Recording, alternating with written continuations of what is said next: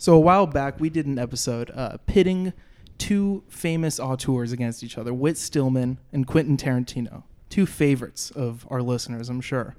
And today we were finally noticed by one, Whit Stillman, quote tweeted our very own Malcolm on Twitter saying, "Heavens, no desire to fight with Quentin, who just told me he saw Metropolitan in original run and bought Laserdisc. Warning, shocking bad language.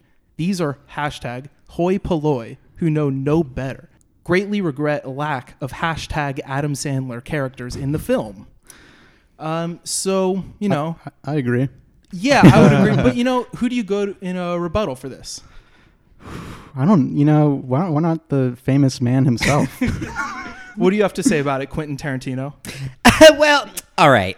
So look, I mean, I like Whit. He's a smart guy. He's a smart man. He's smart. Don't turn the audio down, okay? I got this, all right? Like, I like Whit. You know, he's a smart man. He's smarter than me, and that's not nothing, all right? Like, he's an interesting guy. Sometimes, though, I think he's a little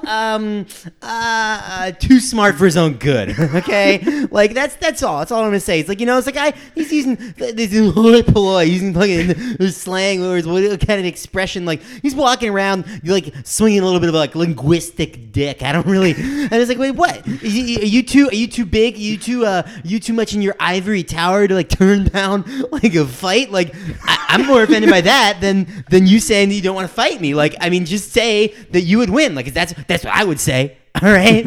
I don't know about you guys, but like, if someone said he wanted to fight me, I would say I want to fight you back. Like, I don't know. But okay. My point is that like. If Whit wants to fight me, he can catch me at the New Beverly. I'll be there, and it's on site. Okay, I'll fucking beat his ass. All right. Thank you, Quentin. We'll see you at the New Bev. Yeah, of course. Yeah, check it.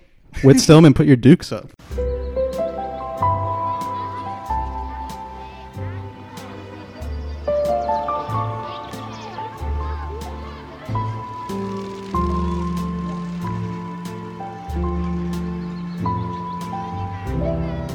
Welcome to Extended Clip, episode 24. I'm one of your hosts, Eddie Averill.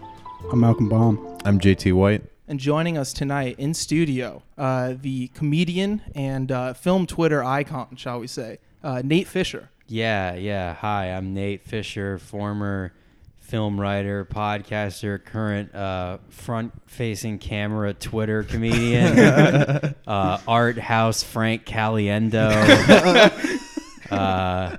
Really carved out a lane for myself in year of our Lord 2019.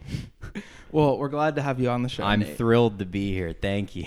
So Nate brought two films for us today. We're going to be talking about Hard to Be a God, the Alexei German film from 2013, and the Trailer Park Boys movie, Trailer Park Boys Don't Legalize It, 2014, Clattenburg. And Nate, why don't you tell us a little bit about your selection here? Yeah. So the Don't Legalize It is a film that I have been constantly derailing conversations in social environments with a long tangent on why it's good.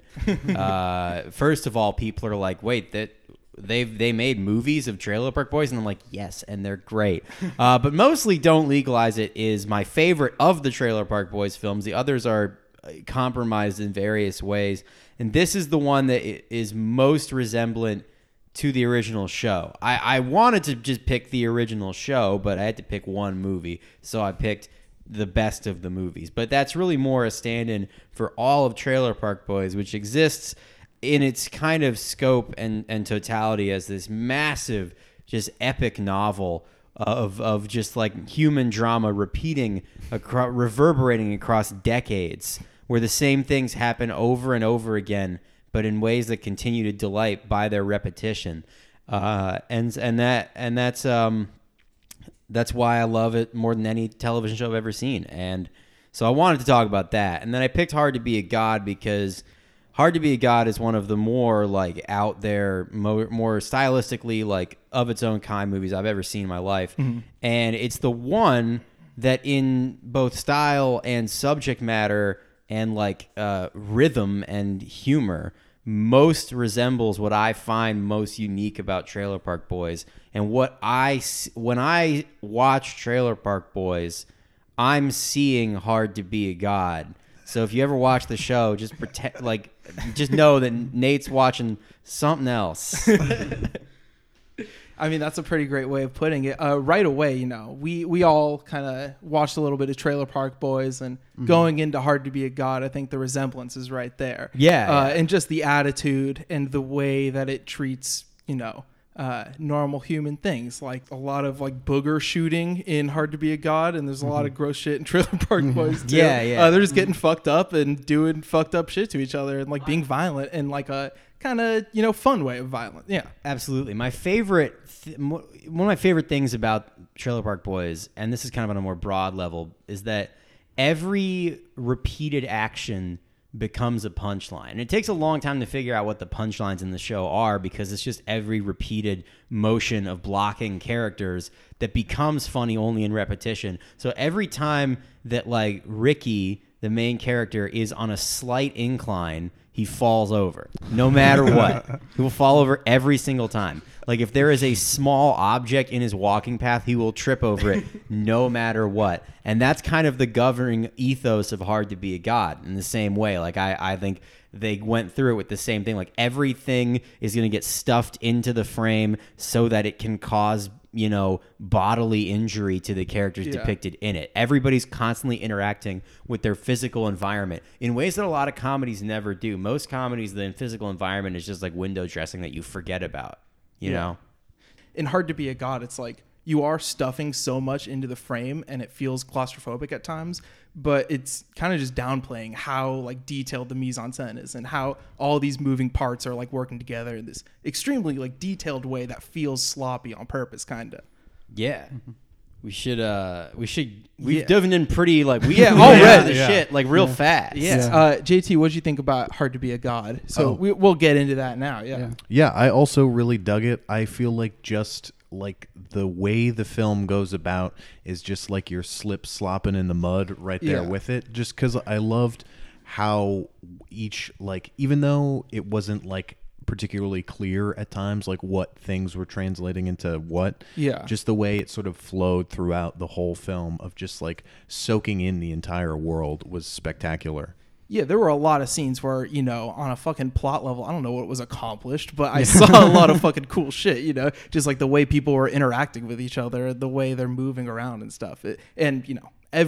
Not to be all one perfect shot, but this is a gorgeous movie on, the cinematography level the whole way through. With a camera that's unlike any camera you'll see in any movie ever. Yeah. Both in the terms of like the way it moves around and the way the characters in the movie interact with it. Like there's a lot of scenes of another reason this reminds me of Trailer Park Boys. There's just a lot of scenes in direct address of the camera where like side characters and main characters will notice the camera and go, what the fuck is that?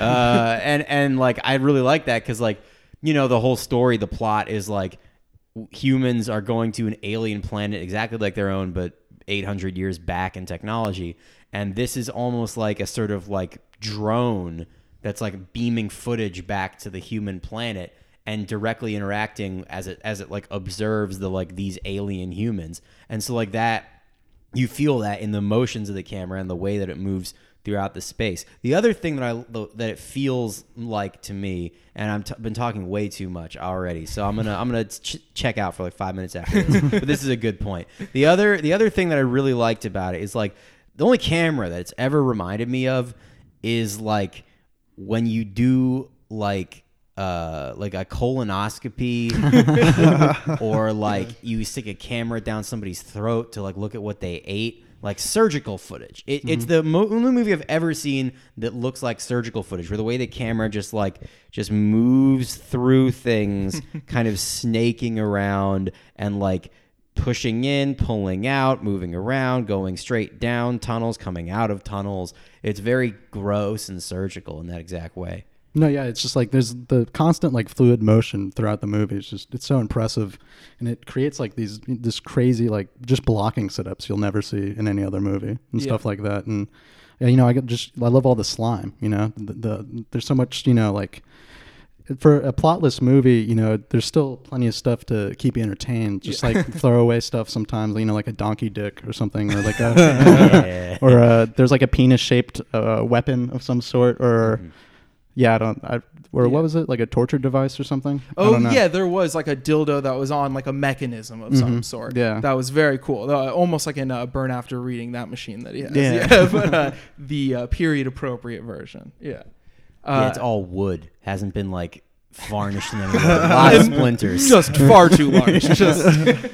And this movie knows that shit's funny. Like, come on, you can't deny that. And it goes to show a lot about our film culture, as it were. That this came out like 2013. It's like the beginning of Iñárritu's reign at the Oscars with two films that you could say are like visually similar to The Naked Eye, I guess. Just thinking, oh yeah, long takes, moving the camera all over the place, and just that this didn't get U.S. distribution until I think 2 years later, right? Yes. 2015. Yeah. So actually, going back to you, Nate, how would you describe the plot? Very, very briefly, what is in screenwriting terms, what would be the log line of this movie? Wikipedia defines the plot as a group of 30 scientists, and I knew it was 30, travel from Earth to a nearly identical alien planet. All right, fine. Yeah. No, it's so this guy who is Don Rumata Rumata is his name, and he has been living as a quote-unquote scientist among this alien backwards group of people who have killed every artist and intellectual on the planet in a sort of like reign of terror type of deal. And he lives among them and is trying to like, ostensibly he's there to like technologically guide them, but he's in the throes of like kind of going native Colonel Kurtz style sort of thing. And it's basically about how it's his long form, slow descent into completely wallowing literally in the shit.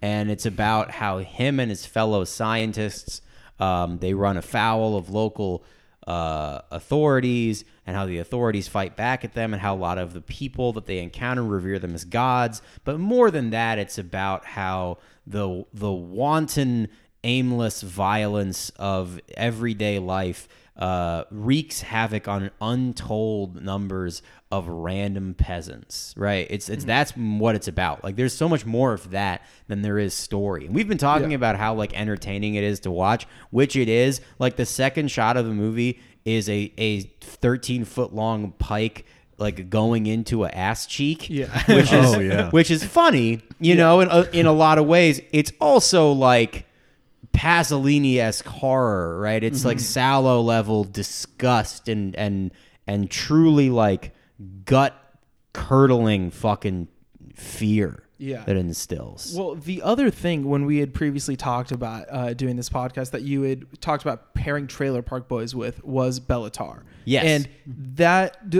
seeing Satan Tango recently, it reminded me like the rhythms of how that movie operated and the repetitions of that, and how just scene to scene, you know, in traditional, you know, whatever film screenwriting bullshit, where there's accomplishments of scenes, whatever, you know, this film has plot points where it needs to be over the course of 3 hours, but it's a lot of shit in between where it's just every scene is about, you know, the duration of the take, as well as how people are, you know, moving, and all of the small details that are captured on camera. Yeah, it's truly for the formalists. Yeah. I mean, if you're trying to pay attention to the, you know, how long of takes he's using, you realize that it is pretty dynamic too, because there's ones that go on for a minute and a half, 2 minutes, longer than that, and there's some scenes that feel like they're all in long take, but there's, you know, they're 45-second takes or so. And I think the way he does that without calling attention to it keeps it watchable over 3 hours. Yeah, and it keeps it dynamic enough. You know what's sick about these long takes, and as opposed to contrast that with the Iñárritu Lubezki axis of evil, is that in their films, right, if it's a long take, every single thing happens at largely similar focal distances from the camera, all in a 3 millimeter fisheye lens. So there's a very like deadening sameness to it throughout the whole thing. Whereas in this, like, the direction and like ingenuity of the camera is like on a second by second basis unbelievably surprising. And like there'll be a extreme foreground action, like a guy will come in from bottom right corner of the frame in front of where you thought the action was and start like clicking chicken legs together while they're having a conversation, and there's a bunch of peasants like walking back and forth, like hauling sacks of barley in the background, and all three of these things are happening in different directions at the same time in a shot, and it always makes visual sense. Yeah.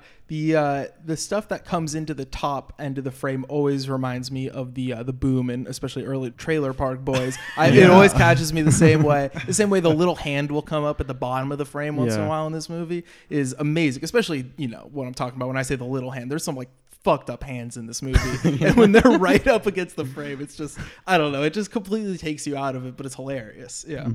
And it's also gross at the same time, and it manages so many things, and that's why it flew by. Obviously some of the camera movement and just it being a Russian film, if you've been a fucking film student, calls back to Tarkovsky or whatever. But this is like so much more like breezy than that for 3 hours. I love Tarkovsky, but Andrei Rublev feels 3 hours long. This absolutely fucking breezes by, in my opinion. This is Tarkovsky with 6 or 7 beers. Yeah. He's like doing all those long takes, but he's like, it's real fuzzy, Oh man. So as he gets deeper and deeper into his Colonel Kurtz like descent, you lose track, I guess, more of the scientists, other than the ones who are trying to bring him back. I don't know. It's hard it's hard to make a distinction, honestly. This movie, if I didn't read the Wikipedia plot that you had started to read, very helpful. Yeah, it's very helpful. It's hard to describe what goes on in this movie, but you know what? If you're watching this, if you're listening to this, you're not expecting a fucking plot summary beat by beat. So as we go on and mention other good things that happen in the movie, is a lot of getting fucked up on alcohol and like cool pipes and shit, and that is very cool. And the main distinction in this history, they say that the Renaissance did not happen, and I feel like if it were a different type of art house movie, it would have tried to like beg a bunch of questions about that and like Renaissance art and shit. Thankfully, it didn't. At least for me, because I don't know shit about that. So that was pretty cool for me that it kind of just used that as a starting point and didn't expect too much out of you. But I bet you could read more into it if you were one of those type of people. In the immortal words of Ricky, they didn't expect you to do any book learning.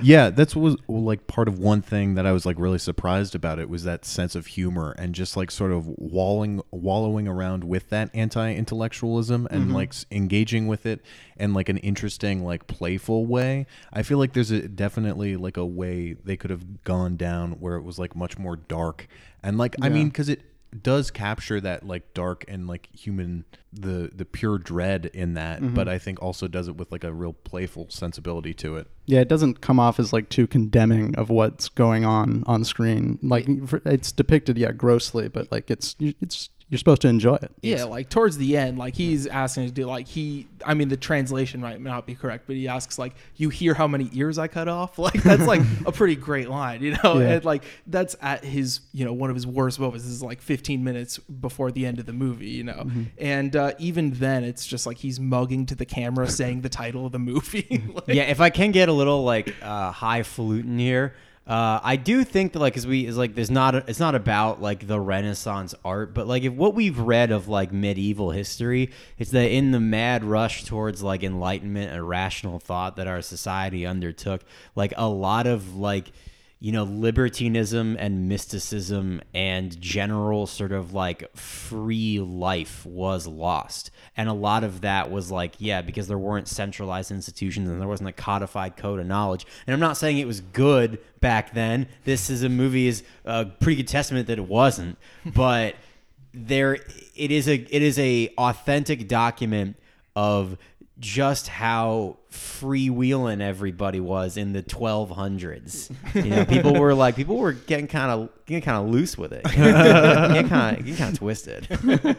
You ever seen like those? I don't know if any of you guys also watch videos of men from Ohio getting into fights by the river, but there's a couple of there are some really good like just like online like white trash people fighting by a creek and falling in the mud, like really bad fights.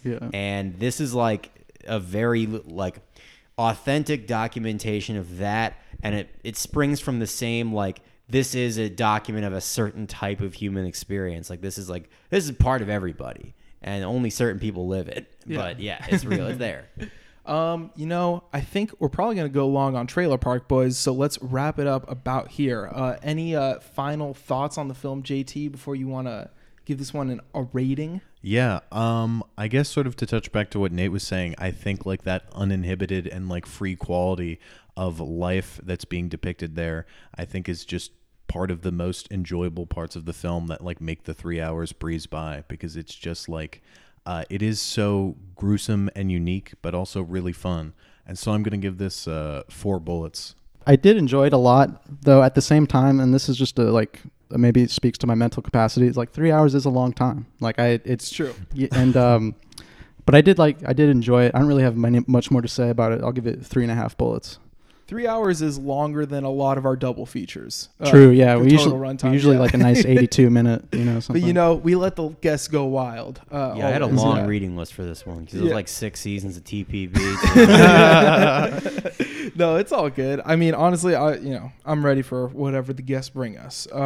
I love this film as well. I don't really have much else to say about it, honestly, without sounding too stupid. So I'm going to shoot this one down 4 bullets as well. Great movie. What about you, Nate? And sorry about, so if you haven't, since it's a gun-themed podcast and we love our, Second Amendment rights, we rate films on the scale of 1 to 5 bullets. Oh, yeah. All right. Well, I'm going to give it 5 hollow point bullets. Ones that blow up when they get inside you because it's fucking metal. I will say really quickly, we've been talking about how happy and like fun this movie is. It's really not. It's really depressing. A lot of people's just intestines fall on the ground, and I've some of the most like lonely and like dejected and worthless feelings I've ever had watching a movie have been while watching this. Like it's a really disgusting and low place to be a lot of the time. Yeah. But it's 3 hours, so there's a lot of other stuff too.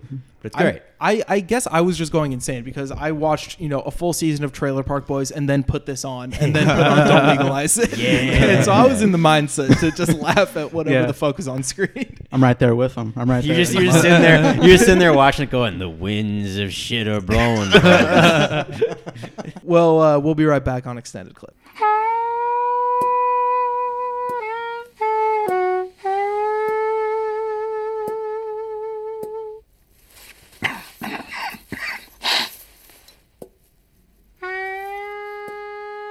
Welcome back to Extended Clip. Before we get into Trailer Park Boys Don't Legalize It, anything you guys see this week you want to talk about? Yeah.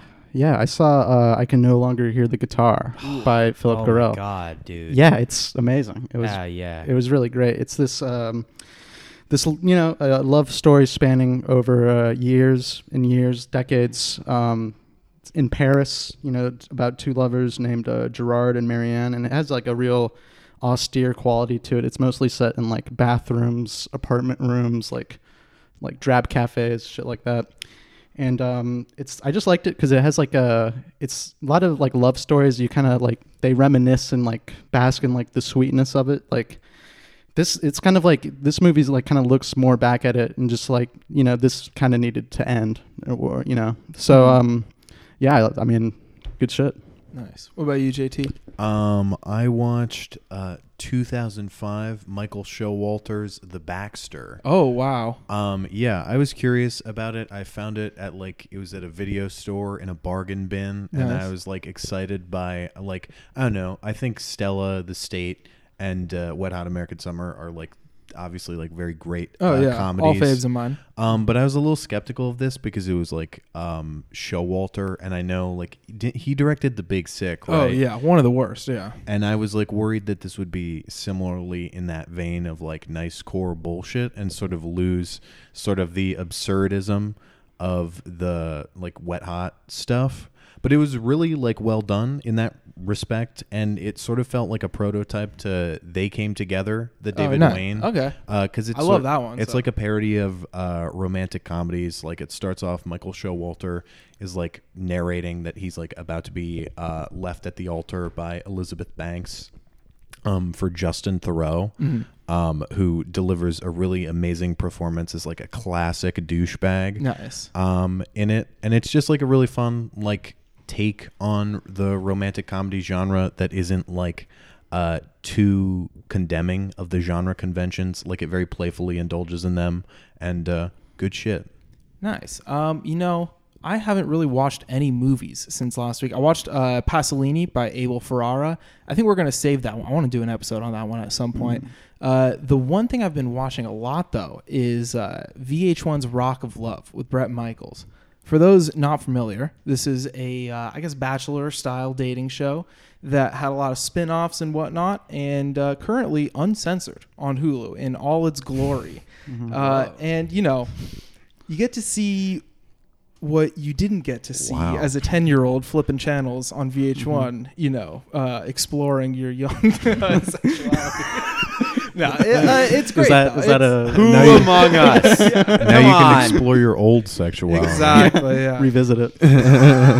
No, but you take a look at the dating shows of today. You got some pretty fun stuff going on. You got your 90 Day and whatnot, but this is just like leagues ahead of it. Just incredible. And if you want that early 2000s feeling, I have no higher recommendation really than Rock of Love, Bret Michaels. What about you, Nate? I watched fucking 8 Mile, dude. Oh, hell yeah. Oh. Another classic of that era, kinda. It's so good.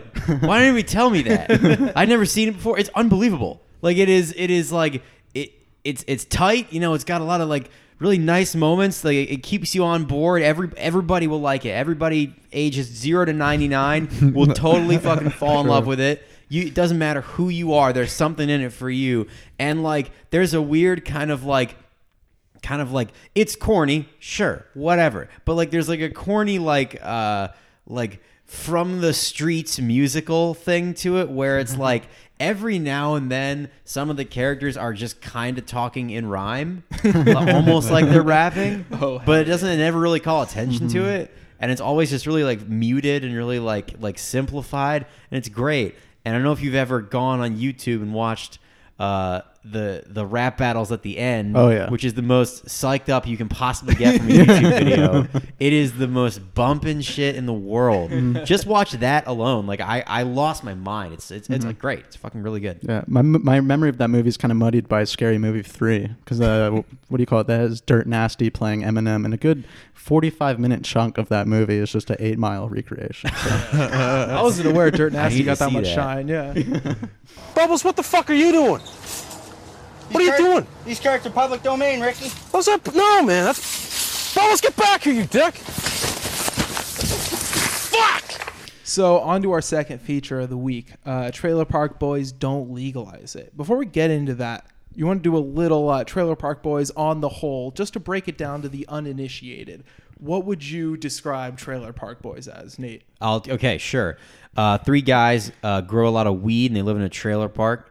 Every season is about them getting out of jail, saying that they're never going to go back to jail because they have this great plan to grow a lot of weed and it's going to make them a lot of money. And then the alcoholic, perpetually drunk trailer park supervisor and his never wearing a shirt friend try to stop them. And eventually, at the end of the season, they go back to jail. Repetitio ad infinitum. Literally the same plot every episode, every season, nothing changes. And it is, without a doubt, the funniest thing I've ever seen in my life. Yeah, it's incredible. I had seen maybe 5 episodes total, like back in high school, and I hadn't gone back to it since. And then, took down the first 3 seasons over the last 4 days or so. And it's really, brought a lot of joy to my life, I got to say. Yeah, I had not been as familiar with Trailer Park Boys beforehand. Like, I watched like one episode like a while back when I was pretty young, and I definitely didn't get it. But I like did the first season and the first episode of season 2, and I'm definitely gonna like continue going through it after this. Yeah, I also watched the 1999 movie. That's like a kind of a pilot-ish for the series. Yeah, I haven't seen that. It's really good. It's a lot slower, and there's a lot of long takes of them walking, like a Belle Tarr movie. That's what really, when you initially told me Belle Tarr, and I watched that 99 movie, I'm like, is this what the whole thing's going to be like?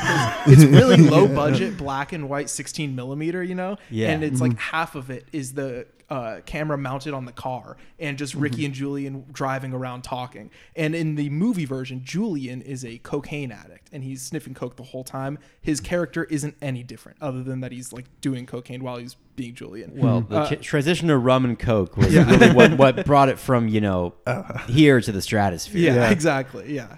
What you said about like nothing ever changing in that show, and I think that's what's so satisfying is that even like literally the actors themselves have never. This is the only role they've ever played. Absolutely. And like something like you look at other like this is like mockumentary style. You look at other like famous mockumentary shows like Parks and Rec and The Office, and you see people like Jim Krasinski and like Chris Pratt become like fucking movie stars and stuff like that. And I mean, it's not that I was a huge fan of those like shows in the first place, but it just it makes it even worse like in retrospect. But these guys they've stayed loyal the whole time. They've always been this. It really does feel like lightning in a bottle that way, especially because there's been so little like movement in and out of that world, but the people involved in it. I want to like just briefly before we get into the discussion of the movie, because the thing that most appeals to me about Trailer Park Boys is I love the visual aspect of it. The fact that the director who shot every episode and shot this film, Mike Clattenburg, is an absolute master of blocking actors for comedic purposes and will never, ever, ever cut. And I almost wonder if you guys like noticed that or like Oh no, it's a incredibly directed show. Like one of the best directed comedies I've seen in a very like maybe ever. Oh yeah. Just the and it's because honestly the 99 show cued me in on it perfectly because he's using much longer takes in that too, and it's like more, budget constraints, but then that translated to his sitcom style, which is barely different because it's such a film approach to a sitcom, not in like a showy art house film way either, just like using the logic that a filmmaker should use kind of when to cut and how to block comedy and action. Yeah, I love how they'll have people just like constantly standing in like these medium shots that they like have actors like come in and out of, and they perfectly expand the frame. But I also love the way they'll just like have like an item, like when I talked about Ricky tripping on stuff, like the way they'll incorporate objects in the natural world seamlessly, and then they'll do these amazing hard smash cuts where they'll cut. It's like Ricky's like, I'm gonna get fucking drunk tonight, and then they cut to a shot of him like passed out just in the street, like 30 feet away from anything, like so far, like you don't know how he got there, and he like wakes up like covered in like Kraft singles, and like it's like the level of like composition on that is like it's like watching like Badlands or something. It's like so crisp. It's amazing. And that is a great visual motif throughout the show, is Ricky face down either at the end of the night or an early morning after getting drunk, like just always framed just perfectly where it's like and also you talked about the Kraft singles, and the cheese sandwiches with mayonnaise are great, but the pepperoni, the pepperoni's so good. He's just snacking on them. My friend in college really hit this nail on the head. My friend Nick, he was like, they never have a real meal in that show. They're always eating 7-Eleven food. Never fucking chicken. Never fucking like broccoli. Nothing. Always pepperoni cocks. There's one time where they go to the Chinese takeout place and then it's a snafu anyway, and they don't even get to eat that. Like Seinfeld style. Yeah. Oh, hey, there you go. Anyone remember that? Oh, yes. So don't legalize it. This is the I think fifth movie? Third. Well, if you count the pilot, special. Okay. And then they have some specials too, right? They also have like live shows that they did, and they've no one can keep track of how much shit that they've made in this universe. Yeah.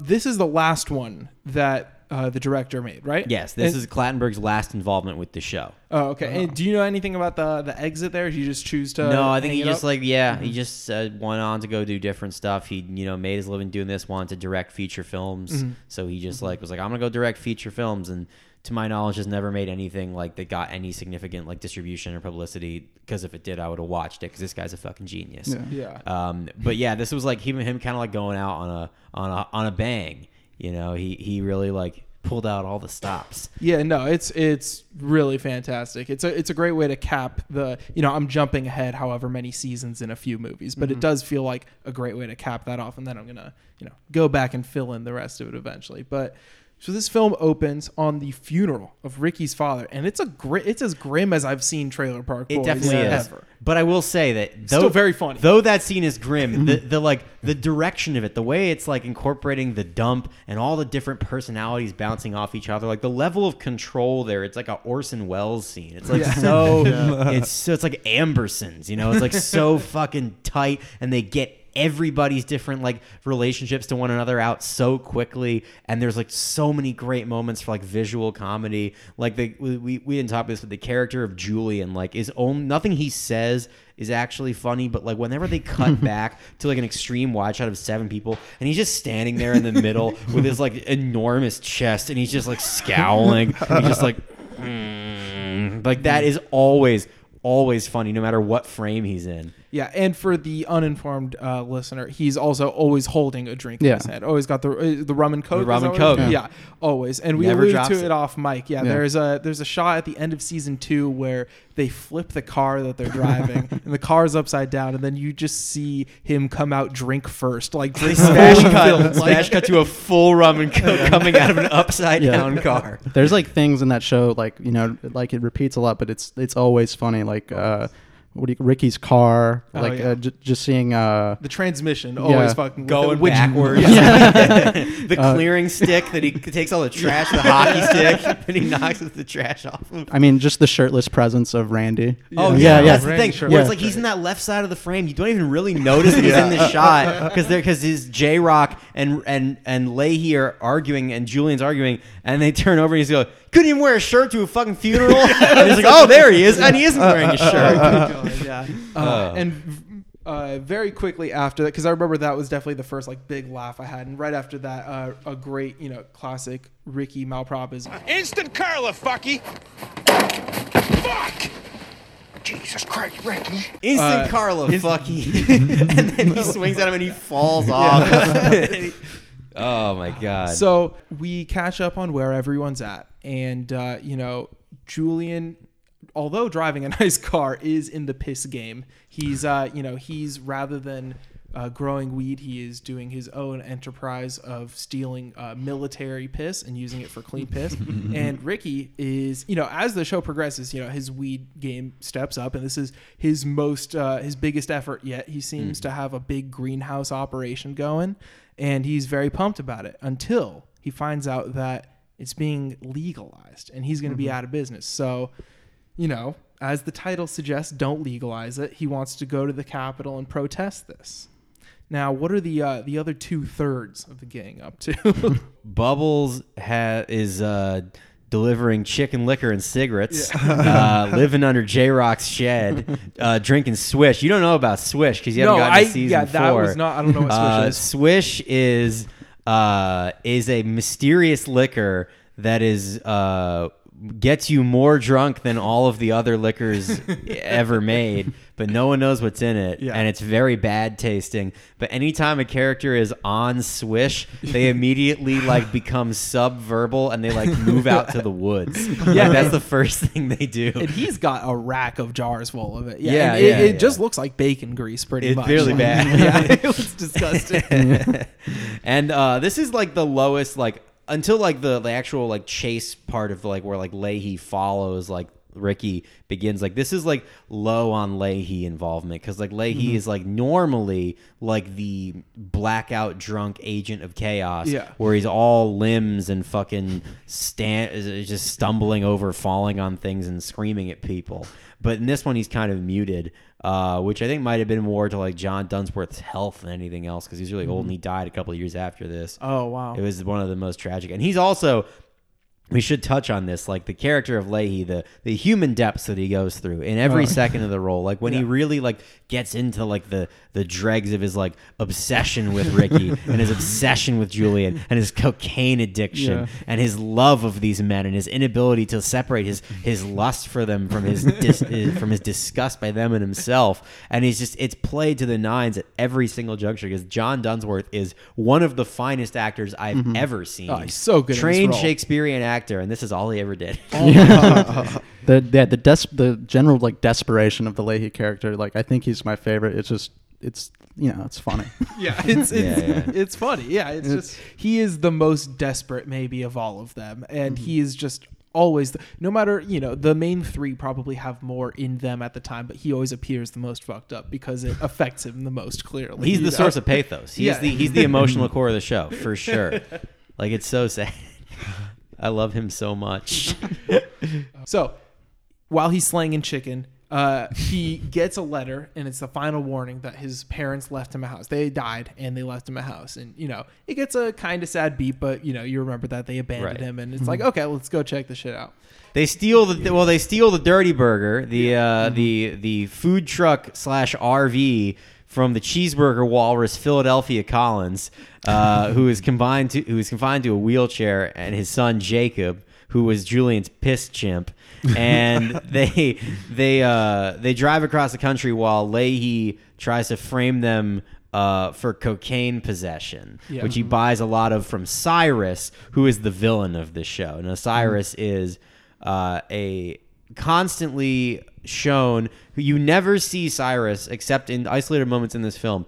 You never see Cyrus without him driving up to the scene in his Corvette that is always at 13 out of 10 volume, blasting the same 30-second loop of a really nasty like southern rock song called "I'm Old, She's Young." Oh man, what a detail! It's a great song. Look it up. Make it the outro of this episode. It was my cell phone ringtone for a long time, very long time. And basically, so Cyrus and the always naked, wearing a bathrobe Dennis and Terry also go. They're also in the drug game, and they go with him. So it becomes like this three-way fight between the boys, Cyrus, and Leahy, as many seasons of Trailer Park Boys often are. This story is like a slightly streamlined version of what happens in every episode and every season of the show. Yeah, every single time they think it's going to be better, and this time it's clearly the biggest that they've gotten, and it's when when they get to the property that Bubbles was left by his parents, and it's a pretty emotional beat before that with Bubbles is trying not to fall asleep because he doesn't want to kill his best friends on the road. Yeah. And he's pretty fucked up too, and Bubbles is a character that really just, I don't know. He's for me, he's kind of the core of the show. Like, he's not in the first movie at all, and he's only at the end of the first episode of the show or so. Like, it takes like 3 episodes for him to be like the solid third guy of the show. He is kinda. Easily the smartest person in the world of the show. Yeah, That's for sure. like the most important thing about him. Is he's like clearly way more intelligent than everybody else. Yeah, because it's so easy to get frustrated. Like, as funny as Ricky and Juliet are, it's like there's always such a clear fucking solution. Like, you need someone like Bubbles to help them along. And when he thinks he's gonna stay there, it's about a heavy as an emotional beat as you get on the show. And then of course they ditch that and get out of there. And there's a good gag with Leahy plants the coke on them while he's following them, and then while he's waiting for them in that house, like Leahy tries spitting out the window of his car, and it just hits the window of the car.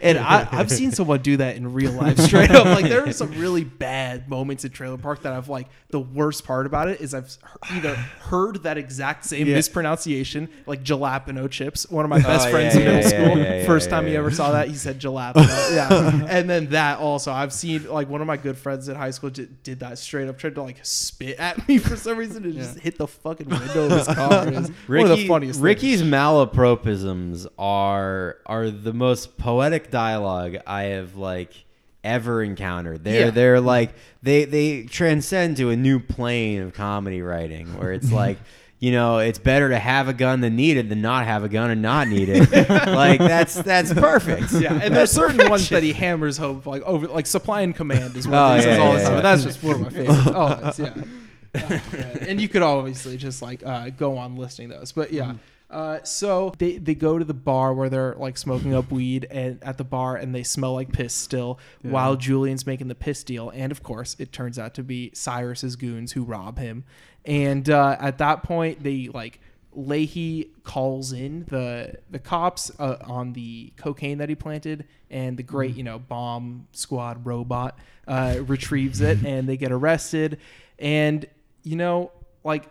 I don't know. It feels more like a actual closure than just repetition at that point when they're going to get arrested. Like, it's like, oh, this actually should be the end of it. Like, it's the weirdest. That's the weirdest thing about that movie for me, and it's like part of the like kind of like muted, like kind of like depressing tone to it. Is like, this is not iconically Trailer Park Boys. Like, like Trailer Park Boys is like the core of his show is it is such an absurd like flat circle that like anything outside of it does not make sense. But within that circle is such a ironclad internal logic. Like everything in that world, like that like at some point, like every 4 hours of like TV in that show, some point, and it is always exactly 4 hours, you'll be talking, there'll be a random conversation, it'll be the most innocuous like downtime lowest possible point of the episode, at which point bottle kids will show up and a bunch of glass bottles being thrown by kids from the trailer park will be thrown into the frame from out of nowhere by kids you never see. Which is like that's like the Alexei German parallel there, where it's like that is a visual world building and like the beautifully orchestrated chaos of that's so much more effectively chaotic than so much of what's out there. Like there's no like no war movie ever captures like the complete like bedlam of life the way that does. No, the bottle kids as a recurring gag is incredible, and it really like showcases kind of even the smallest detail, like the sound mixing of the show. You might say it's like kind of quiet or whatever, but it's for a reason, because when the bottle kids come by, it's fucking loud as shit. It's louder than the gunshots in the show because you see them pull out the guns. You don't see the bottle kids until they fucking smack the bottles. The gunshots are another punchline. Like, that's the great thing about the show is like when you watch season 1, you're like, I don't get what's funny about this, and he's like, oh, every gunshot is funny. Because every gunshot like should not be happening. Like there's never a situation in that show that calls for a gunshot, but there's always scenes where they're just having a fucking like 7-gun gunfight in the middle of a trailer park. Like, why is this happening? And then they cut back to Julian and he's one-handing the gun, and you're like, oh, I forgot he always has a rum and coke, and he still fucking has it. And then Ricky gets shot, and he's like, oh yeah, Ricky always gets shot, and he's always fine because he doesn't have enough fucking brain cells in his body that blood loss doesn't harm him. Like it's brilliant. Like everything works. Everything is perfect. That's usually my favorite part of the season is when they just when they're fucking up the park. Like there's so much, and like that's one thing that's kind of missing from this movie. You don't really get like the anatomy of the park that you get, you know, within a full season. Yeah. This is the narrativization like makes it like makes that impossible. Like the fact that they have to tell a 90-minute story. Yeah. And the gunfights are some of the best like directing that Clattenburg does is in these gunfights. I mean, it's not, John Woo style. It's the mockumentary style, and it's such a tasteful deployment of shaky cam because you can't see shit for like 2 seconds or so, and then you get a hard cut to just a perfect shot of fucking Bubbles like with a machine gun. Just like yeah. But it's like well, I always fire up. I don't want to hit anybody.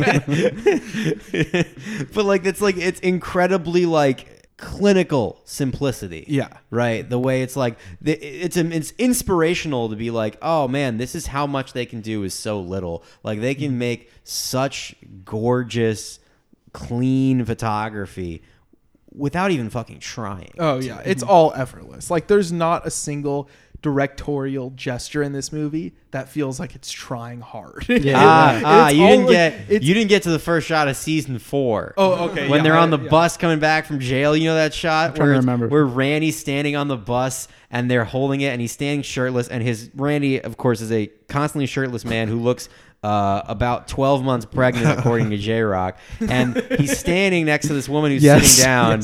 And it holds that shot for about 6 seconds and then cuts to a real tight close-up of the woman's face and the gut, each taking up half the frame. And then the bus slightly shifts and he slowly just goes... and his like upper stomach just pats onto her cheek, and she's like, ooh. He's like, I'm sorry. See, like there is sometimes like, and with the match cuts too, and it's like they cut to Leahy, and he like drove because he always drives drunk, and he crashed into like an above ground pool, and he's like upside down on the windshield. All of his limbs are spread apart. Yeah. It's like these are the perfect tableaus. The tableaus in these fucking like they're like Kubrick level. Oh they're my so God, goddamn yeah. good. Especially like down the hall, like the very small like hall of the trailer, you know, because the trailers are such limited space. But when the camera does kind of stand still, you have these, you know, really great composed frames where you see Ricky off to the side of the background healing himself or wiping a full roll of paper towels on himself or something like that, while Julian's, you know, fidgeting with something in his hand because he has a fucking drink in his other hand, so he can't control himself. But so this film kind of like lets them off. I mean, Ricky is like not in fucking jail. He made his point. This is what I grow right here. The best fucking weed in Canada. I'm just gonna pass some out. You guys can have a smell and taste if you want. Just get the fuck out of the way. Thank you. And the government like grants him a license to grow medical, you know, on his own. And what happens with Julian at the end? I don't even.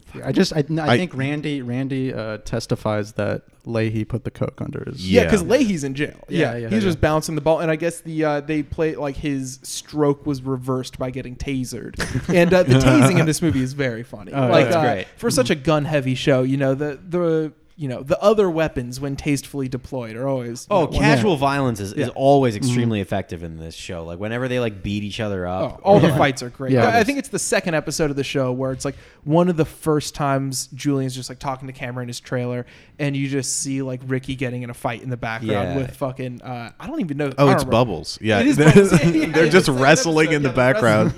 Or, like, when they think they see a Sasquatch that's Julian, and they go out and they beat him with aluminum baseball bats, like 40 times in like one shot. My favorite, just like ridiculous, unnecessary violence is probably when they're trying to rob the liquor store. This is, I think, beginning of season 2, maybe. Rob a grocery store for Ricky while like Ricky's just out drunk, and he walks into the store to get smokes while they're robbing it, and then incites a shootout, like 1-on-6, pretty much.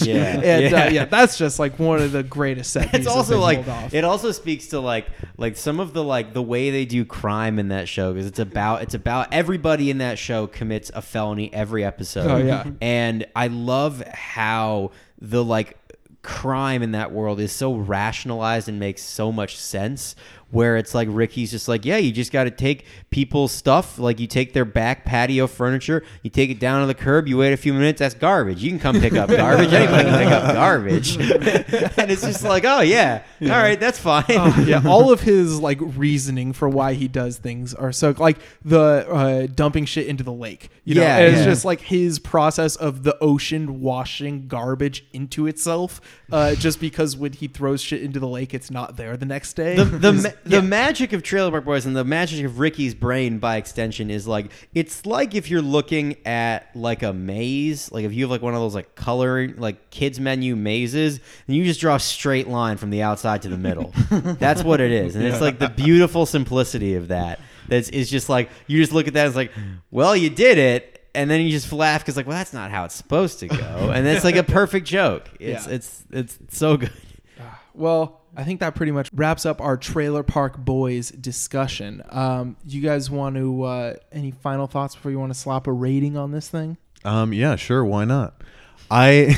One thing to go back to like composition, that I really liked both about like the series, and I think like the feature does a really good job of differentiating itself and like setting stakes and like really doing like some more cinematic stuff, especially in the bottle fight with Leahy and Bubbles at the end, where it's just like snowing, and at first it just like makes Randy's shirtlessness like somehow like like dramatic, and you're like, oh, he's fucking cold out there.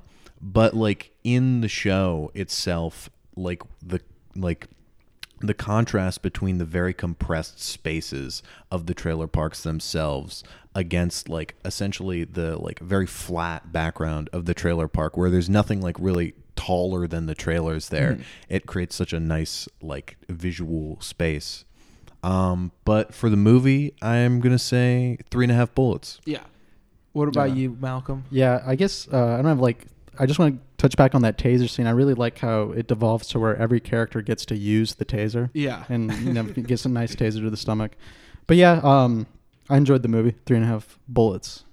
Yeah, I feel like I'm in the same place. It's only because, like, I feel like I might appreciate the compromises at the end once I've seen more of the show, because it did kind of, you know, tone it down for me towards the end. And, like, obviously, you know, making a movie out of a TV show is hard. The magic of Trailer Park Boys is in that, you know, format, you know, the season-long format. And I think maybe it suffers a little bit from that.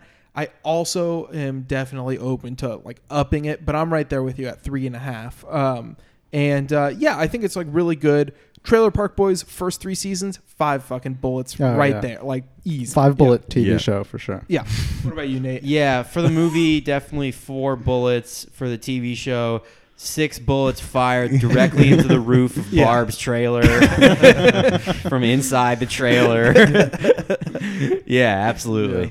All right. As always, you can reach us at extendedclippodcast@gmail.com. This week we have one email sent 1 day ago from Robbie. It says, the subject is movie, and it says, is other stuff worth getting into other than movies? Can being a well-rounded person be as simple as being into Poverty Row and 70s Italian movies? I'm open to doing other stuff than watching movies, but it seems boring, honestly. Love the show. There's always masturbating. Well, yeah. I mean, I got like 4 things probably that I do, and movies are like, I mean, like they intersect with the other things, but you got to pick up a second or third. You know, maybe check out basketball. Yeah, maybe it's take a walk or something like that. Yeah, movies fucking suck. If you listen closely, if you pay attention to like the movies that we all like, the lesson of all of them is to live lives well lived, free of the shackles of intellectual pursuits, and you live it with people you love. For example, I like watching NASCAR. I really enjoy it. It's fucking good. I do open mic comedy for some reason every night. Like, yeah, do that. Do get up at 7 a.m. and cook breakfast for yourself and watch English soccer. Oh, that's on always your a great couch. one. Yeah. It's great. And make maps of your favorite restaurants. That's like I do. That's a good one. Yeah. Get into fitness. Buy like some pre-workout and just go ham at the gym. Like if you're not into working out, you'll take pre-workout. It'll make your skin crawl. It'll force you to work out. So You could at least get some grip training in. You also could, like, there are several shooting ranges in Los Angeles. True. No, I'm Buy dead. a gun. It's fun. You don't even have to buy them. You can just rent. You can't go. You can't be like a one guy going alone to rent. They don't let you do that. But if you get like a buddy, you can go fucking have a good time. I love shooting guns. Yeah, and podcast mascot Chris Kyle agrees with that statement. So we're going to wrap it up there. You could always reach us on Twitter at ExtendedClip69. I'm at iPod_video. I'm at BitchFacePalace. I'm at Tallboy Thin Legs. And Nate, thank you so much for coming on the show. Where can people reach you? You can find me at Nate Media Good on social media platforms, or you can come to open mics around Los Angeles, wait 2 hours for me to do 3 minutes, and then you can watch me do stand-up. Sounds like a plan. All right, we will talk to you next week. Oh, we will just tease this now. Next week will be week 1 of 3 of our Adam Sandler film. So we'll see you then.